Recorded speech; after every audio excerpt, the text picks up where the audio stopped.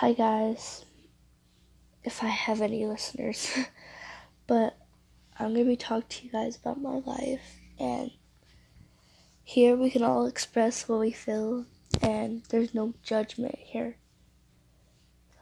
So, from kindergarten to 6th grade, I'm going to 7th grade. I have been bullied, made fun of because I have hearing aids. People talked behind my back, and it was very hard for me. They called me ugly all the time. I didn't know what to do. Even my own cousins, my uncle, my auntie called me retarded. And I started to believe what they were saying, and I still do now. But I don't know what to say to them, so I walk away, and they come back and they keep saying the same things every new school, every new day. And it gets harder by the time. Each time it gets worse than it is.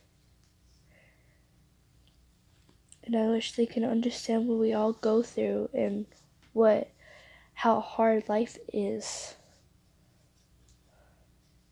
And I wish that we would never make fun of people because that's just rude and messed up.